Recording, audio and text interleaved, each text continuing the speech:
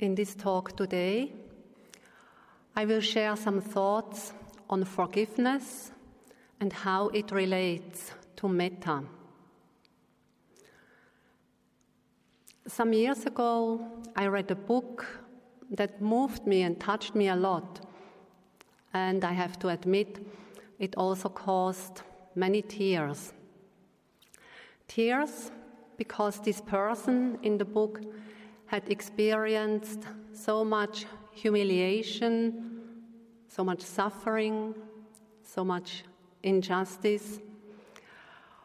Also, tears because this person responded to all this suffering with boundless love, with great perseverance, and also with incredible patience.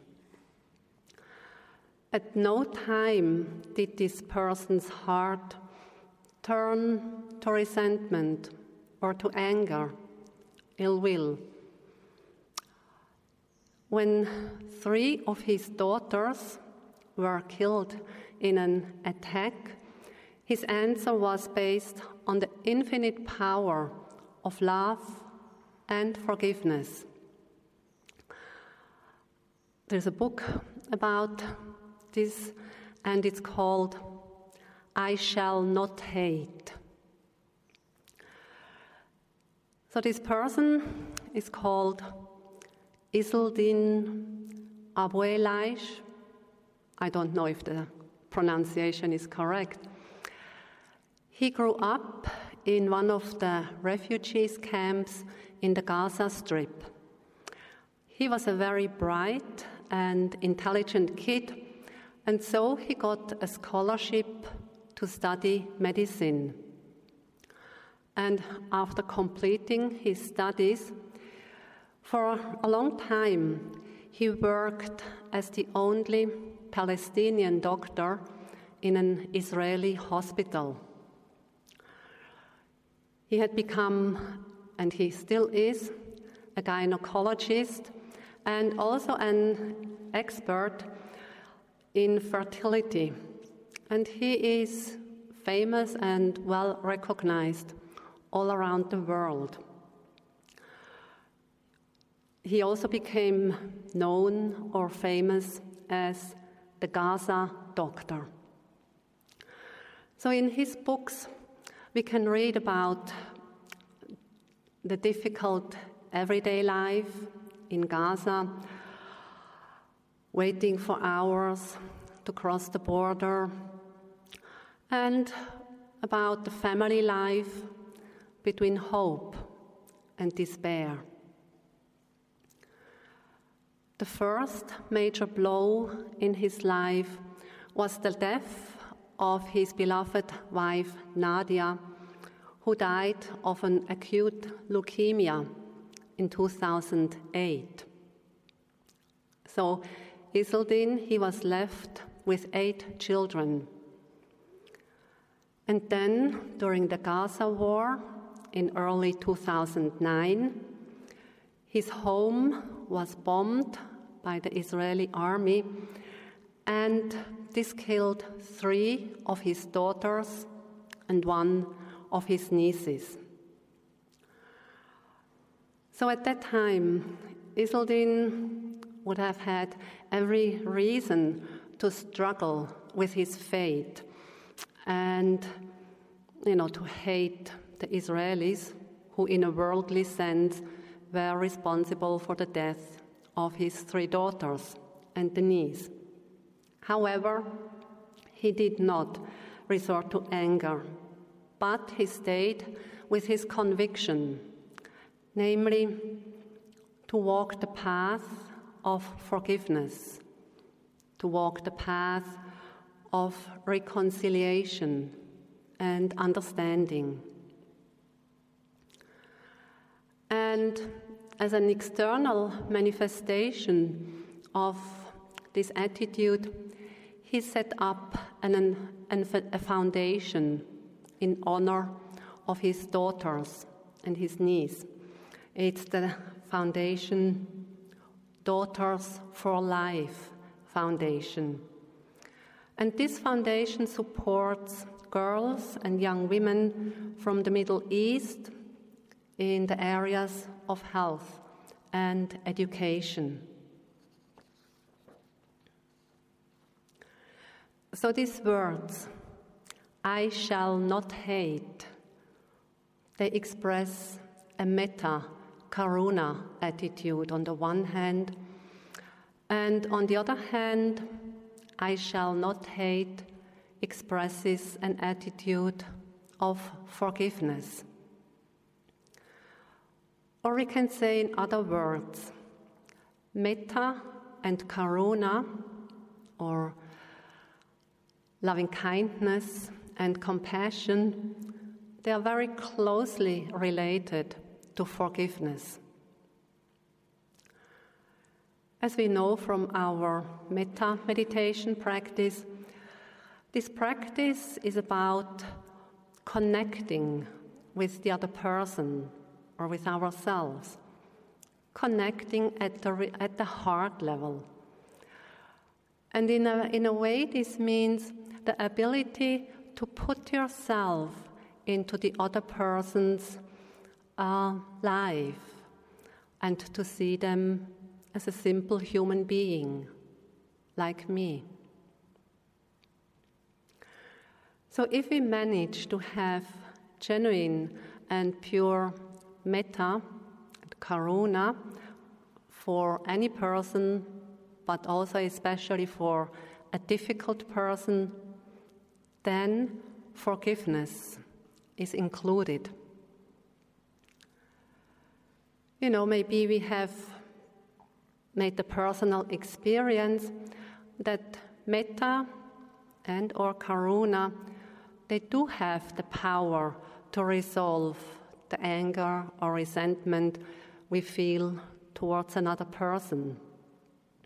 And when that anger and or resentment resolves, actually then forgiveness takes place.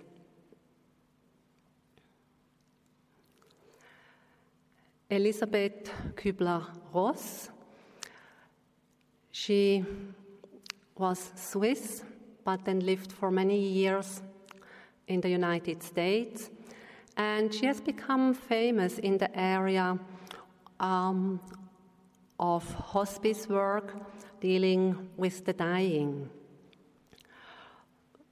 One of the founders for the research on the dying. And she had said, compassion and kindness are unique qualities of the human heart that have the power to transform anger and resentment into forgiveness. But sometimes, for one reason or another, metta and karuna do not have the power to dissolve the hatred or the resentment. The harm, the suffering may be so deep that we must actively seek forgiveness. I mean, if we really want it. So, forgiveness, this can be seen as a way of letting go of the past, or forgiveness as a way of making peace with the past. Forgiveness is like a new start. It's a fresh beginning. It's a renewal. And if we can forgive others and ourselves for the harm or the suffering or the injustice that had been done, then our hearts will become lighter and open wounds can start to heal.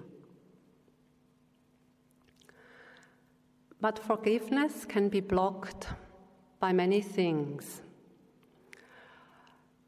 One of these things is the feeling that through forgiveness we would approve of the behavior that has caused the harm.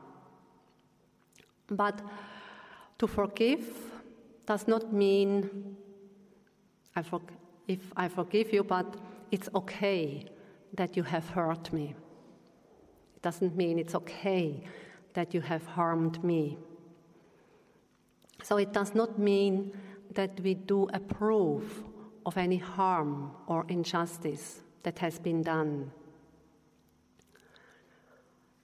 And the Dalai Lama expressed it in this way. Forgiveness or patience does not mean that you always accept everything that others do to you.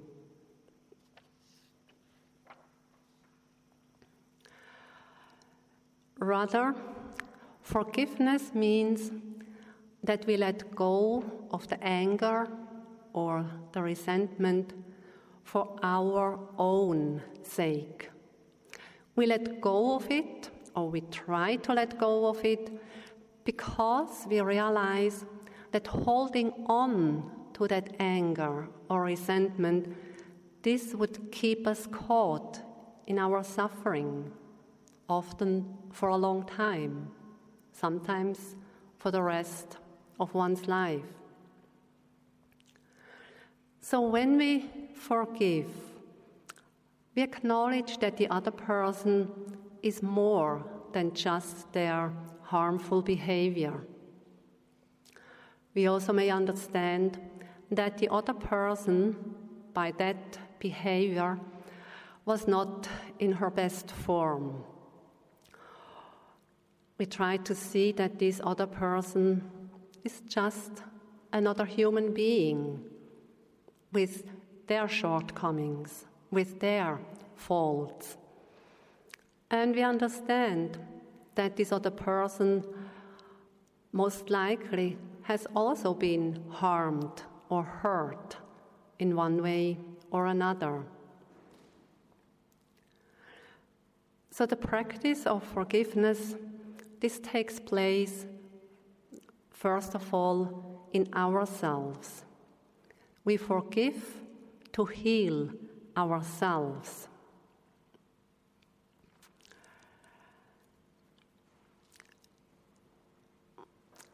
Eva Kor was a person who had survived the concentration camp in Auschwitz.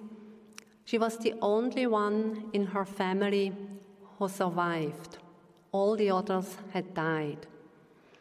And for her, forgiveness was an important step to live in peace. She had said,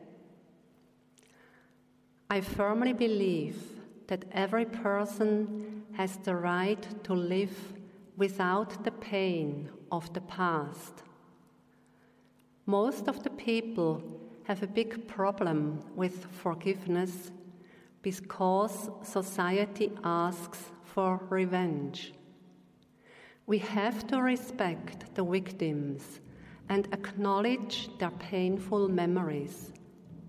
But I always ask myself if my beloved ones, who have all died, really want that I live with hatred and rage for the rest of my life. I do the practice of forgiveness for myself. Forgiveness is an act of healing myself, which gives me a lot of power.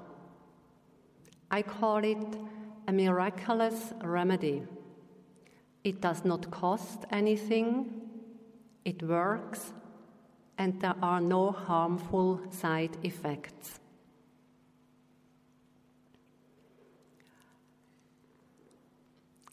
Another reason that can block forgiveness is the desire for revenge, the desire for retaliation.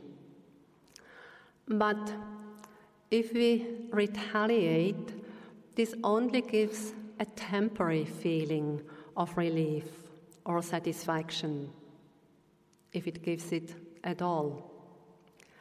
But if we think we need to revenge ourselves, so with our revenge, we want to let the other person know how much they had hurt us. So we want to inflict some kind of harm or suffering to the other person so that she will experience, hopefully, the same kind of suffering I have experienced. And here's an example when I was small, a kid. I and my brothers, we used to play with the Lego, these little kind of blocks you can put together and make all different kinds of things. So I was building this nice house, and when I had finished, one of my brothers came and he destroyed my Lego house. Of course, I was not pleased. I was upset. So then the next day, again playing with the Lego things, that day my brother made a car out of the Lego. And then it was my turn to destroy his Lego car.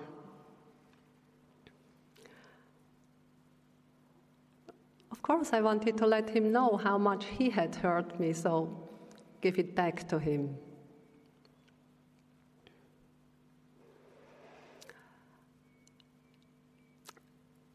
If we cannot forgive, then we will remain stuck. And often it is easier to blame something else than to forgive or to ask for forgiveness. So if we blame somebody else, and if we hold the other person responsible for our suffering, so with this we move the problem outside. So then the other person is guilty and I am the victim. And somehow the ego likes the role of being a victim. And as we probably know from our own experience, then the ego can wallow on the victim role, wallow in self-pity. And by doing so, the ego immensely inflates himself. So this role of being the victim has this bittersweet taste to it. And somehow the ego likes it.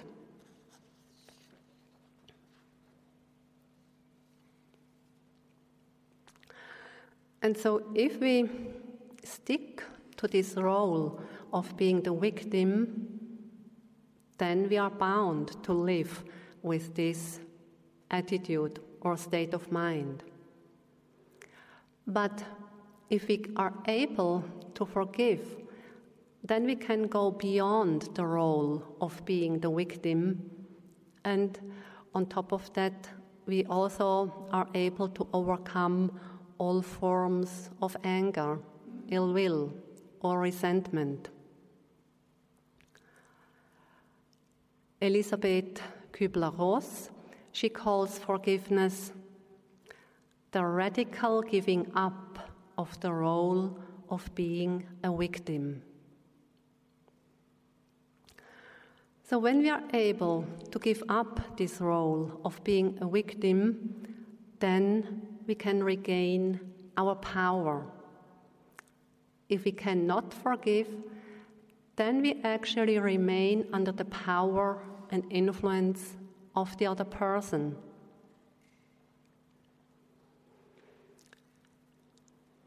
As I already mentioned, the first step of forgiveness is to see the other person as a human being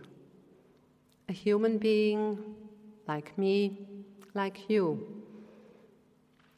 It's important to recognize that just like me, the other person, they also make mistakes. Or just like me, sometimes other persons are also weak or are overcome with a negative emotion.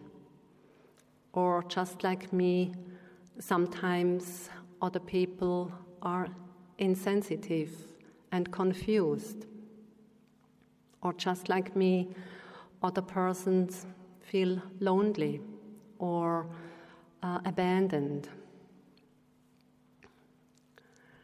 So this recognition that other people are just like me helps in the process of forgiveness. We see that they too are on a journey with ups and downs. They are on a journey of having likes and dislikes.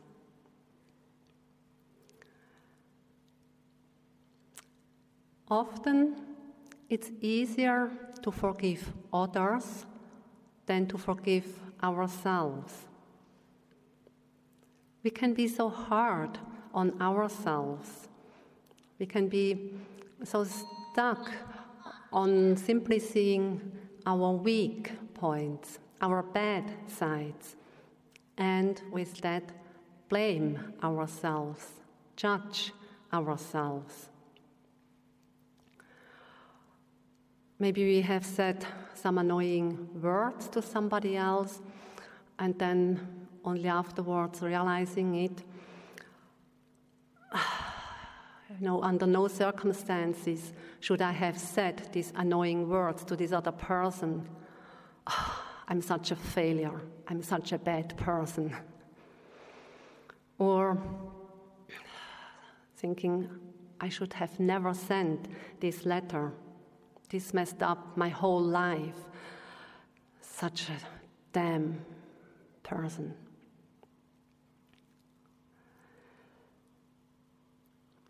But if we are stuck in these thoughts, in this attitude towards ourselves, so if we cannot forgive ourselves for the mistakes that we have done or for our weak points, then they will continue to haunt us, to follow us.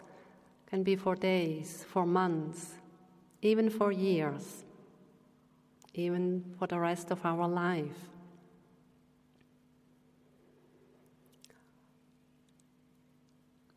Of course, after we may have said these annoying words, afterwards we know better. Of course, we would not have said these annoying words if we were more present or if we were not overcome by the anger and so on. So a key to be able to forgive ourselves is the realization that we would have acted differently if we had known a better way in that very moment. Nobody would make the decision, now sending off this letter is a good mistake that I will make. Or nobody decides, now I will say these annoying words so that I will regret them for many weeks to come. So in such a situation, we acted the way we did because the circumstances were just the way they were. Internal circumstances, external circumstances. In that very moment, we simply thought we did the right thing. Or we may have been hurt ourselves and then responded in an inappropriate way, out of habit. So, reflecting on this, we then can forgive ourselves because we can admit that we are not perfect or that we are not yet perfect, that we cannot not yet know everything.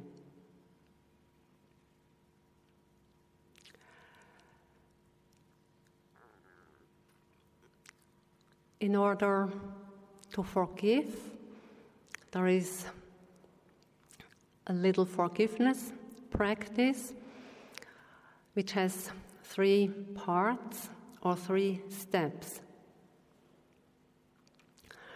The first one is to ask others for forgiveness. And it can be with a phrase like, whoever I have harmed or hurt or disappointed or betrayed, intentionally or unintentionally, I ask for forgiveness, or please forgive me. The second step is to forgive ourselves. We could use a phrase like, just like I have hurt and harmed others, I have hurt and harmed or disappointed myself, intentionally or unintentionally. I forgive myself. And then the third step is to forgive others,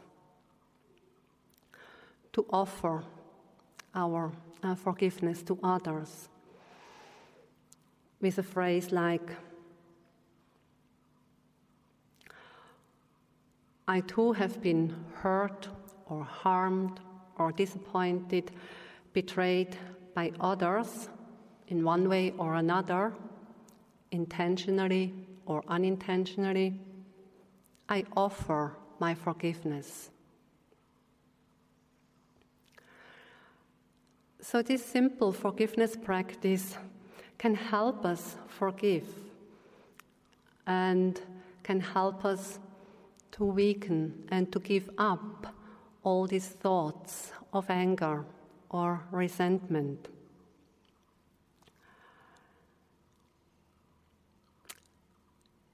If we do not forgive, then we carry these thoughts of anger, ill will, resentment with us, often for days, weeks or months, many years. And these thoughts of anger, resentment, they are a heavy burden on our hearts.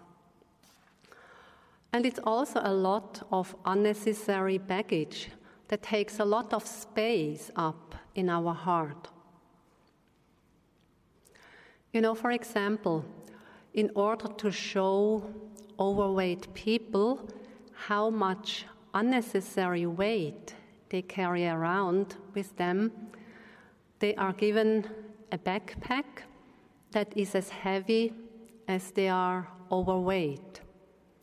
So if a person is 10 kgs overweight, this person has to carry a backpack of 10 kgs, or likewise 15 kgs, 20 kgs.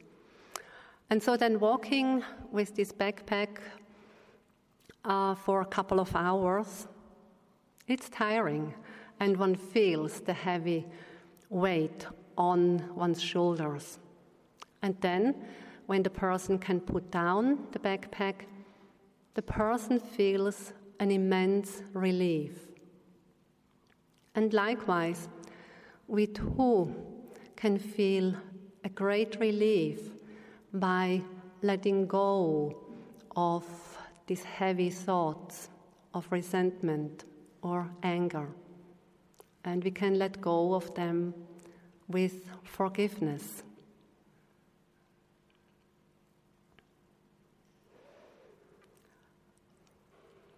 Jack Kerouac, he was an American writer and one of the most important representatives of the Beat generation. He had said, "In a way, forgiveness sometimes simply means that we choose to not carry along the hate inside because we understand that it poisons us."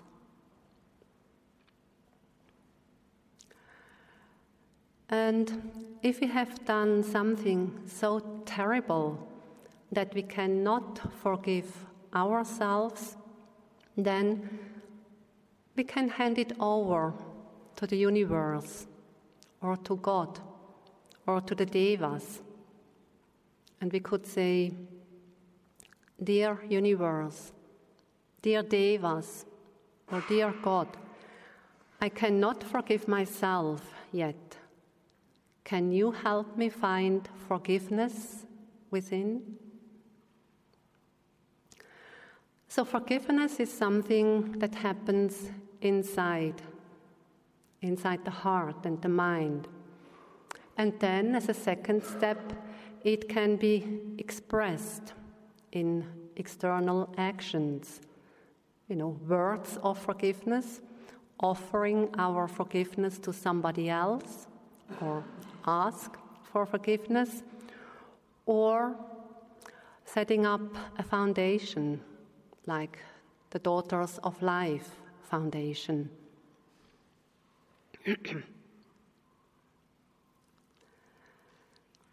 Here is another story from the Middle East, and it happened in 2005 in another refugee camp on the West Bank.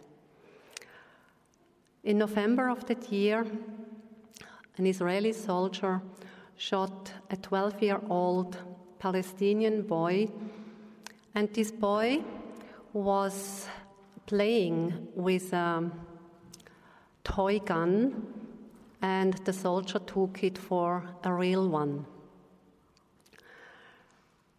The father of that boy, when he was young, he was fighting, but he had never killed anybody.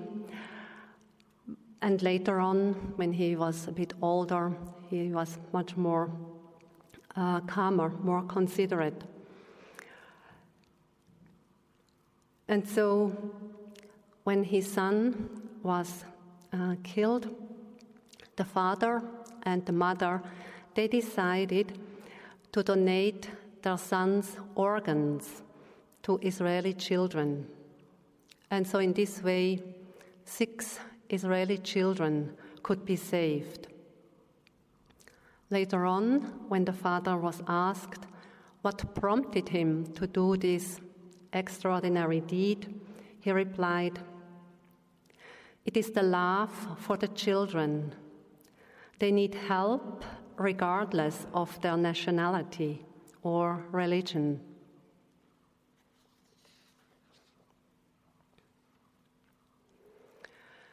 So on the one hand, there was this unconditional love, and on the other hand, there was the deep desire to alleviate the suffering of others. And so the strong power of love and compassion resulted in forgiveness. So forgiveness as the power to live in peace with the past, to live in peace with oneself, to live in peace with the world.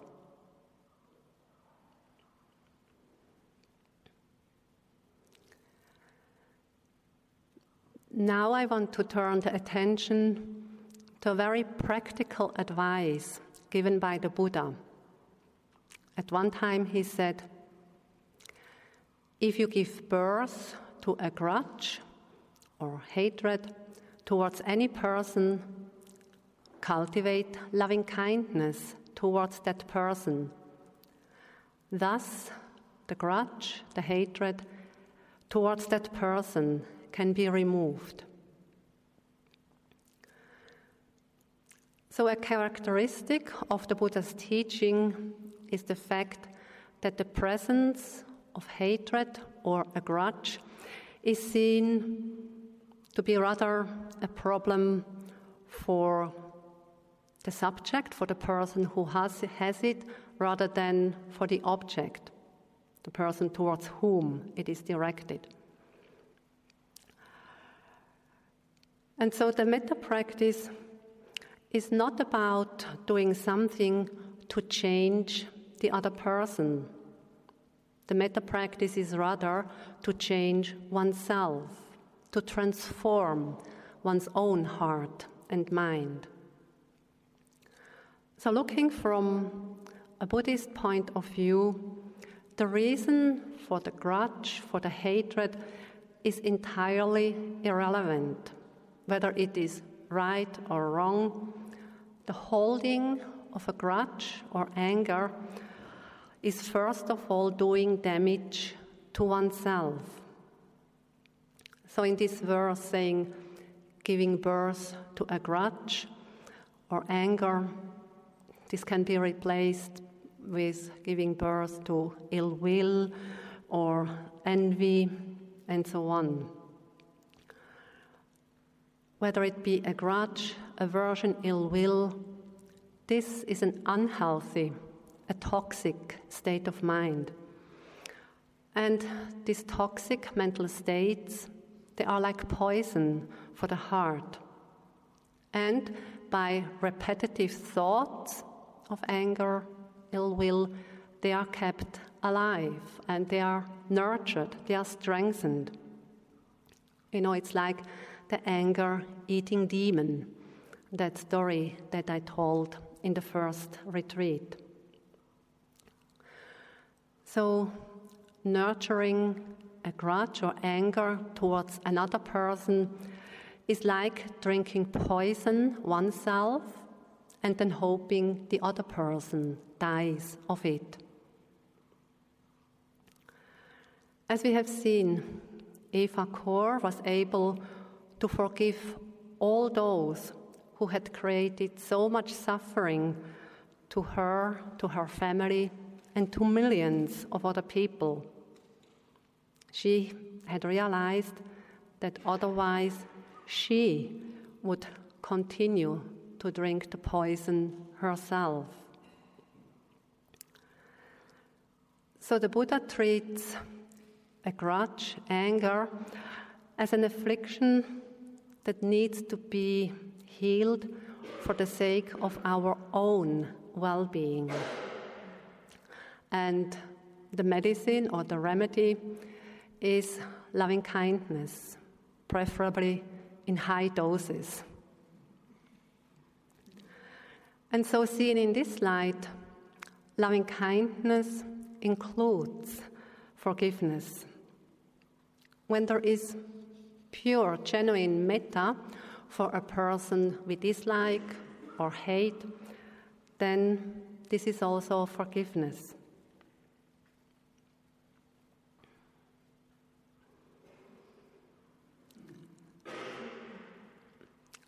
Now I want to relate a couple of encounters with a metta person whose strong, powerful metta left a lasting impression on me.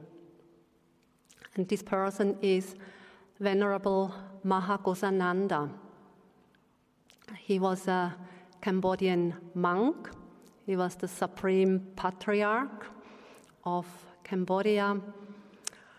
And he was a peace activist. Like after the genocide of the Khmer Rouge, later on he conducted many peace marches throughout Cambodia. He died 13 years ago. At that time he was living in the United States. So the first encounter I had with him was 1997. Here in Burma, at that time, I was at the forest center of Chanmyay Myaing. The forest center was in Mobi, 30 kilometers north of Yangon. At that time, Sayadaw U Indaka was the abbot of that forest center. So one day, around lunchtime, they got a telephone from the center in Yangon that a foreign monk would come visit the forest center. But they could not say who this foreign monk was, but, that he would give a Dhamma talk to the Burmese meditators, to the foreign meditators. And so we waited, and around 2 o'clock the car came, and out of the car came Venerable Mahakusananda. And he was going to give a Dhamma talk in English. And then Sayadaw U Indaka said, "And you, Ariya, you translate." At that time, my Burmese was really not good. I could, from Burmese to translate into English was easier than from English into Burmese. And so as soon as he had said that, my heart started to pound. My knees started trembling. But I realized there was nobody around who could do any better job. So I thought, okay. And so then in the meditation hall, all the Burmese foreign meditators were there. Venerable Mahakusananda sat on the big chair, like here. I sat at the foot of the chair, and I had Mimi next to me so that she could help me. And my heart, if I only had known, I could have prepared myself maybe a little bit.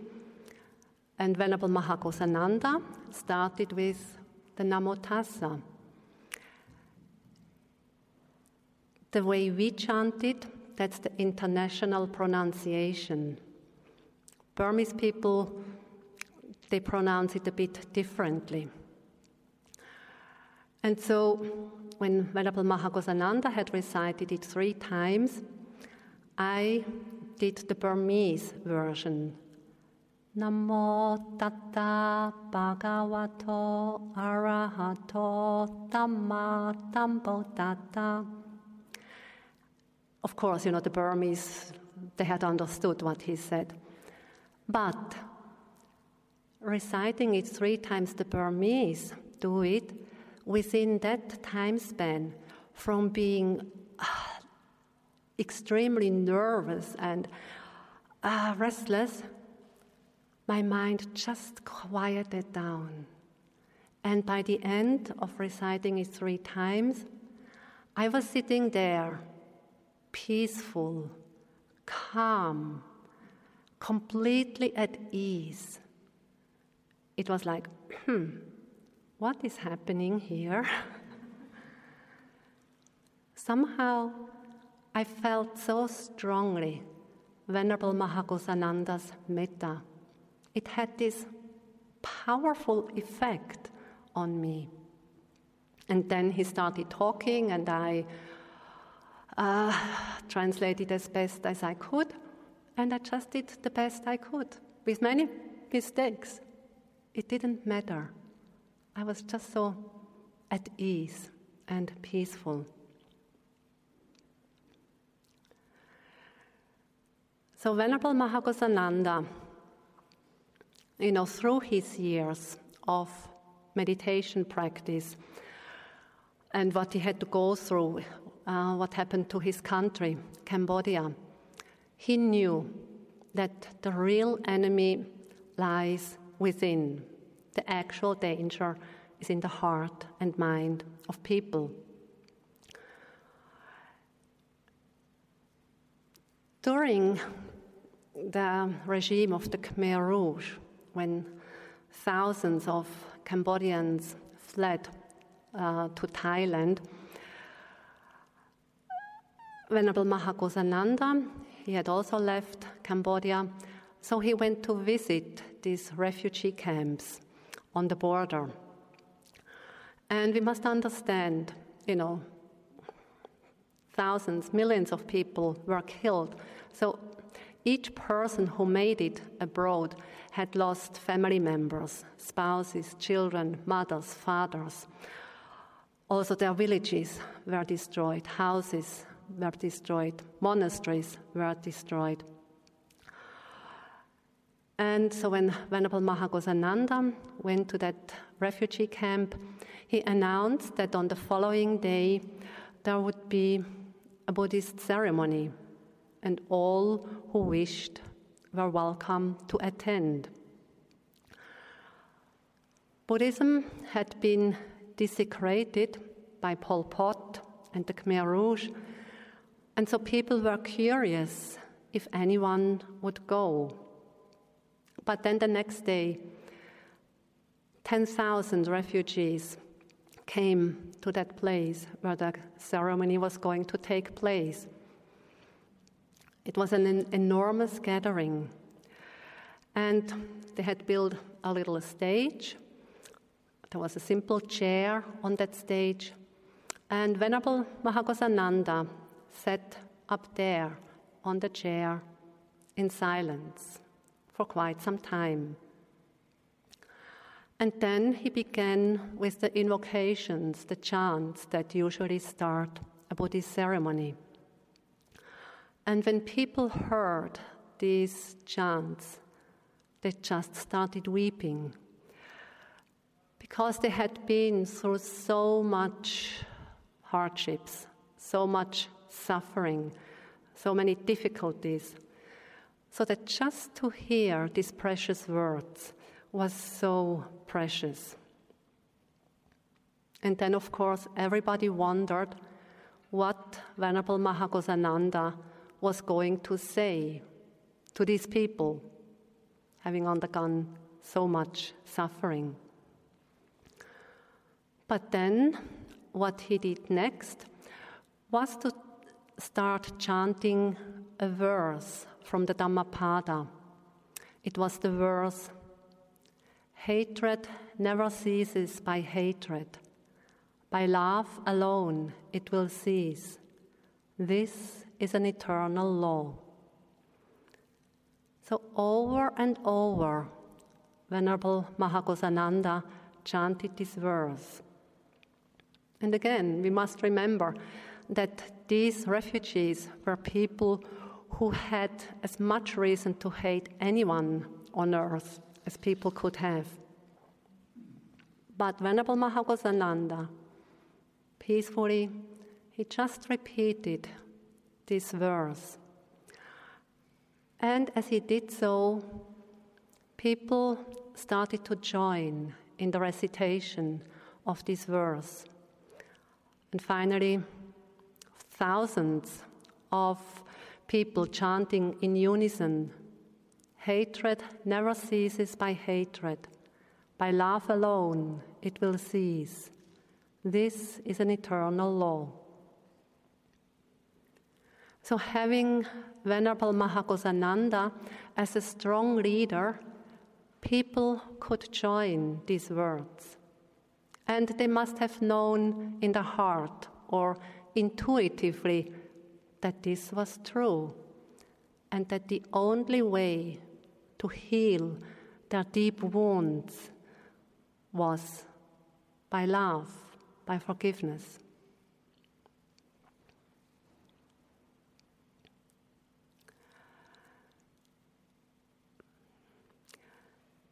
Then my second encounter with Venerable Mahagosananda was in 2005.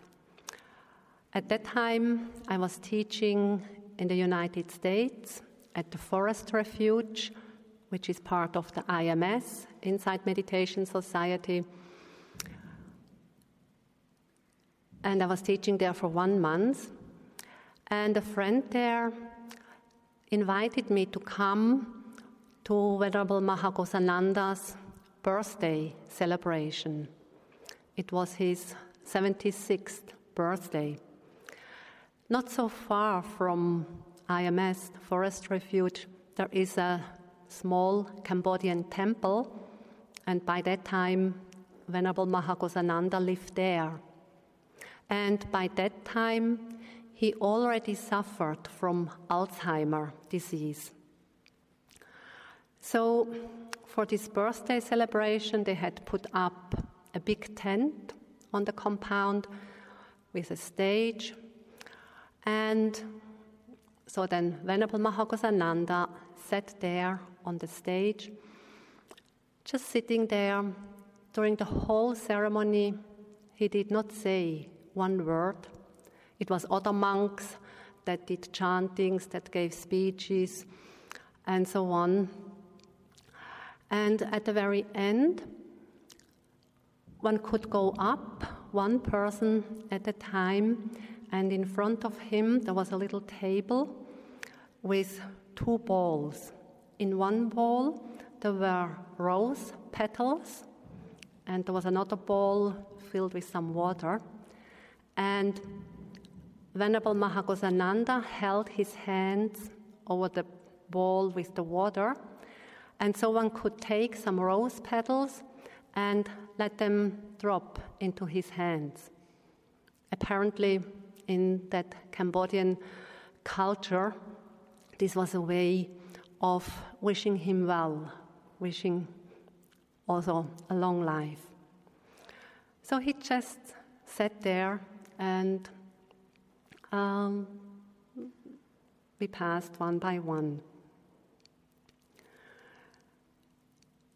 After the whole ceremony was finished, this friend who took me along said, "I want to introduce you to a Cambodian lady." So he took me to her, an elderly lady, and she told me her story. And it was atrocious. I could hardly believe that such cruelty could be done, but she told me. She said that in Cambodia, the soldiers of the Khmer Rouge came to her village, killed many people, and they dug a big pit where they threw in all the corpses. People had died, and they took her and threw her in the pit with all these dead people too. After that, they covered it with earth. And she said, so there she was,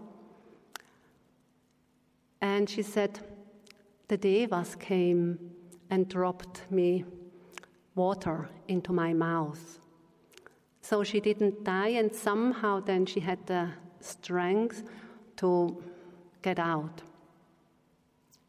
Then later on, when the soldiers noticed that she was still walking around, had not died, they took a big knife and cut 2 big pieces of flesh out of her thigh and buttock, thinking that then she would die of an infection, because she had no way to see a doctor or get any medical help. And she said again, at night, the devas would come and clean her wound, take care of her wound. So she didn't get an infection, she survived, and somehow she could make it over to Thailand, over the border. And there, from that refugee camp, then she went to the United States and lived in that area. So when she related this story to me, I could not notice any hatred in her voice or in her gestures. And when she finally had finished telling her story, she made a step forward and gave me this big hug. And it was this most intense and most loving hug that I had ever received. It was simply overwhelming. So then after that, I reflected that yes, she had taken Venerable Mahagosananda's advice to heart. She really could replace the hatred with metta, because she realized it was only the forgiveness, the metta, that could heal the deep wound of her hatred. She had also understood that it was for her own sake, that it was for her own physical and mental well-being. She had come to see that for her there was no other choice than to let go of the hatred. No other choice than to fill her heart with kindness, with love.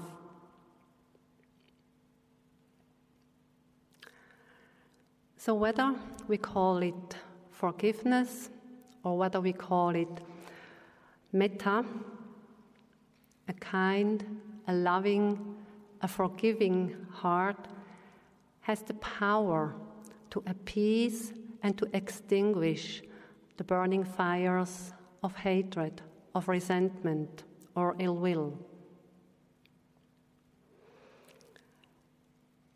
So may we all be able to remember the Buddha's words and follow the Buddha's advice of removing a grudge or anger by cultivating loving kindness. And can we one day say with the Gaza doctor, I shall not hate? So may we all embody metta through our actions of body, speech, and mind for the benefit of all living beings.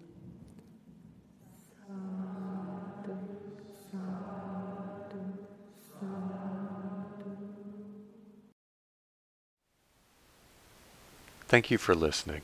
To learn how you can support the teachers and Dharma Seed, please visit dharmaseed.org/donate.